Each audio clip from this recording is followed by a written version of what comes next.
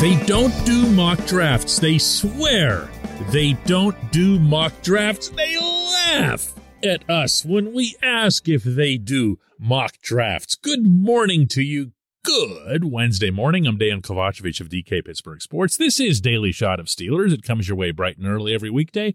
If you're into baseball and or hockey, I also offer daily shots of Pirates and Penguins where you found this. They won't be doing a mock draft today when they build their draft board. That is the word, again, from both Kevin Colbert and Mike Tomlin. Hear it for yourself from that Monday press conference at Heinz Field. Honestly, no. And again, we did away with mocking other teams probably 12 years ago. And we just said, I don't know why we do this. We're just guessing. And it doesn't matter. We mock ourselves. We're picking first who we taking. We're picking that player's gone. We're picking second who we taking. We go all the way down to 20, and we'll have 20 guys lined up in the fashion that we'll pick them. And then we would decide if we want to trade up or trade down. And that's based on that earlier question. There's values to doing that. And again, when we trade away a third and a sixth, I'm like, are we trading away Emmanuel Sanders and Antonio Brown? We don't know. But we always try to put a player to that scenario. So, no, we don't concern ourselves with anybody else but ourselves. And I know there's 20 players. By Wednesday, we'll know the order, we'll pick them, and we'll know who may or may not be interested in moving up or coming down, and we'll try to make the decisions as best we can. Now, what I feel obligated to add here from having been in that room was that Tomlin began giggling right away, and you can hear him jump in with the number as to how long it's been.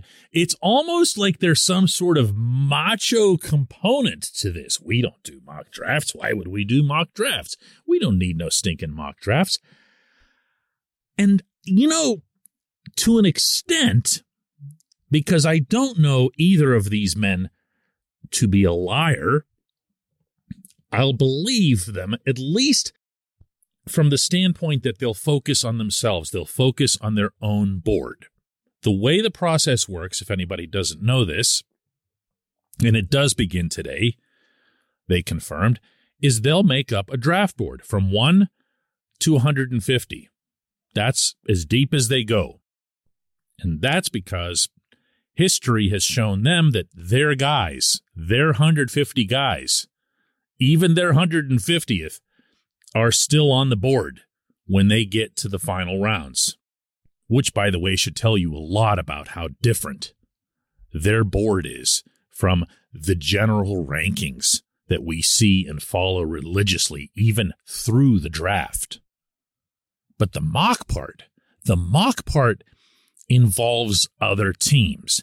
The mock part involves potential trades. The mock part attempts, and nothing more, of course, to show which teams have which needs and which teams are paying the most attention to which players. So to accept these two giggling guys on this subject at their word, you've also got to accept that they aren't aware of which of the 19 teams picking ahead of them might or might not be interested in a quarterback, which might be interested in Kenny Pickett more than Malik Willis, or the other way around. You're telling me that they'd paid no attention to the fact that the Carolina Panthers basically followed their footsteps, traced everywhere they went this offseason. Pro days, workouts, Senior Bowls, same players, quarterbacks. You're telling me that that's not a factor in that room at all when they meet today? Wow. I don't see how, nor do I see the purpose. This portion of Daily Shot of Steelers is brought to you by Point Park University. Choose from nearly 100 career-focused programs leading to bachelor's, master's, and doctoral degrees.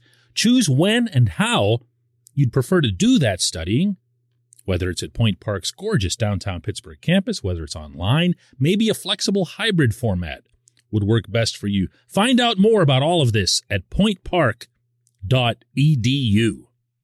Let's try this another way. Let's go back to the Devin Bush draft. The Steelers knew, absolutely knew, they wanted one of the two Devins. They'd gotten tired of running through inside linebackers and watching them all fail in the wake of Ryan Shazier's injury. And this was it. One way or another, they were going to get Devin White or Devin Bush. Well, Devin White got taken. They moved up to number 10. They got Bush. Tell me how that happens. By plugging your ears and closing your eyes and saying, our eyes are on our own paper, our eyes are on our own paper. It doesn't make any sense. It's completely illogical.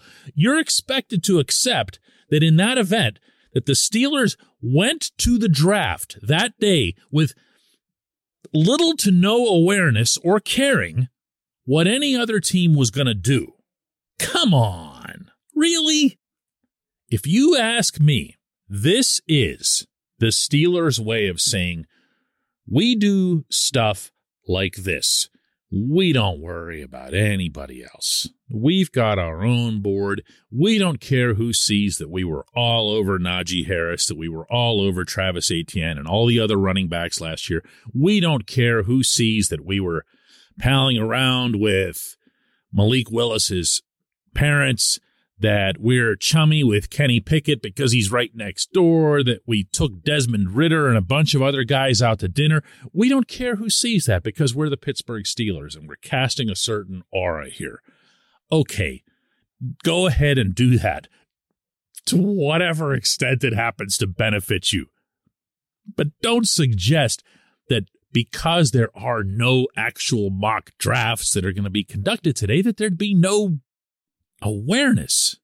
You know, Colbert's used another line in the past that he tells his scouts and his people who are sitting around that draft table, we're picking first. That's the way he words it. We're picking first. Sounds good. Healthy. Keeps people from being demoralized that the Steelers usually pick, 28th through, 30th or whatever.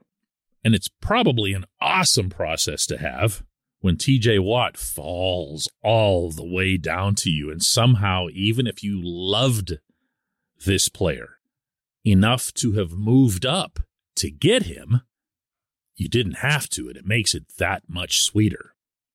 Colbert has another line that he likes to use at the table. He cites this one even more often than what I've given you so far.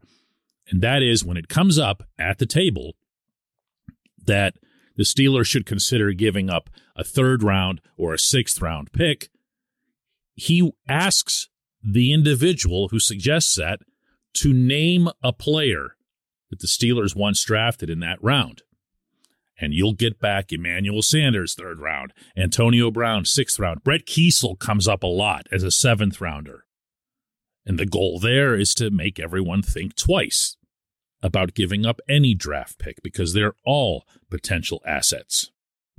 But know this, some of the things that they say to us, and in fact, some of their behavior before the draft is meant to put out an image and maybe to put forth some subterfuge. You want to hear another one? This one's the biggest whopper of them all. And that is that they'll always take the best available player.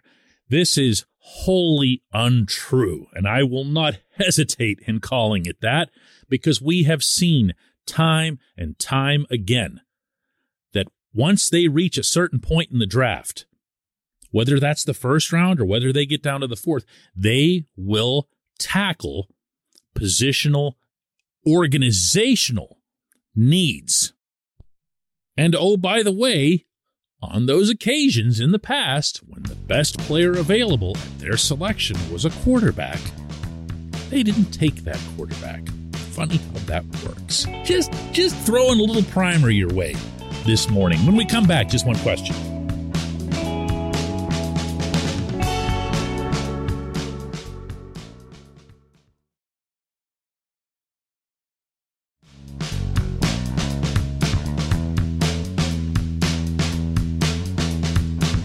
Welcome back. It's time for Just One Question. That's always brought to you on this program by our friends at Mike's Beer Bar. Located on Federal Street, right across from PNC Park. This is Pittsburgh's premier destination for craft brews. More than 500 craft brews available, 350 of them being local, 80 of them on tap. Good luck to anyone trying to match that selection. Mike's Beer Bar, North Shore, right across from PNC Park. Today's J1Q comes from Thomas Babylon, who asks, "Hey, DK, it seems obvious that Malik Willis would be the pick at number 20. However, I don't believe he'll be there. And if he's not, would you see the Steelers picking up Desmond Ridder or Matt Corral at that spot instead? I like them both." I hope not. I hope not. And I say that with respect to the athletes and their achievements and everything else here. There are a total of 2 quarterbacks that I would accept at the number 20 spot. The first being Willis, because the Steelers seem really, really smitten with the things that he can do that other humans can't do. Never mind quarterbacks. I'm talking about humans, things that can't be coached. The other one is Kenny Pickett, because we've seen what he can do firsthand here in Pittsburgh. We have a pretty good idea of what he's made of, and if he's made of even better stuff, and he did show significant progress over his time at Pitt. He was not all that super mega heralded when he arrived on campus. Then he's got potential too, even if it isn't as high a physical ceiling as what Willis would bring. Beyond that, I'm not even going to take Corral seriously. I've not heard enough people or read enough writers go along with the idea that Corral is even a first-round quarterback in this draft, let alone a draft where the quarterback class is kind of normal. This is not a good class for this position. This is not a good year to be reaching on this. But I'm going to throw in one qualifier here, and it regards Ridder, because everyone saw the success that he had, that Cincinnati had, making it to the college football playoff, all of the wins they got, the way he largely, not entirely, but largely engineered that program's rise. And then I'm going to dovetail that with this answer that Tomlin gave the other day when he was asked what qualities he seeks in a quarterback, any quarterback. You know, I think that is the ultimate competitor's position.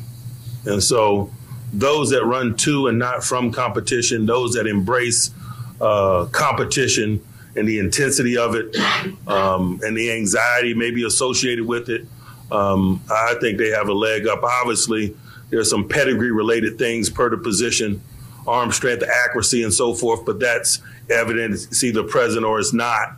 The intangible quality associated with competition, I think, is something that's valuable. Now, could he be describing anybody there? Sure, of course. I'm not looking for some kind of clue here.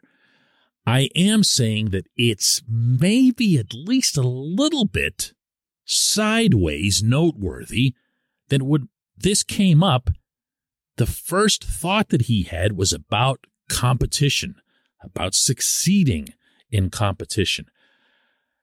Ridder's not the only quarterback to have done that. I already mentioned Pickett.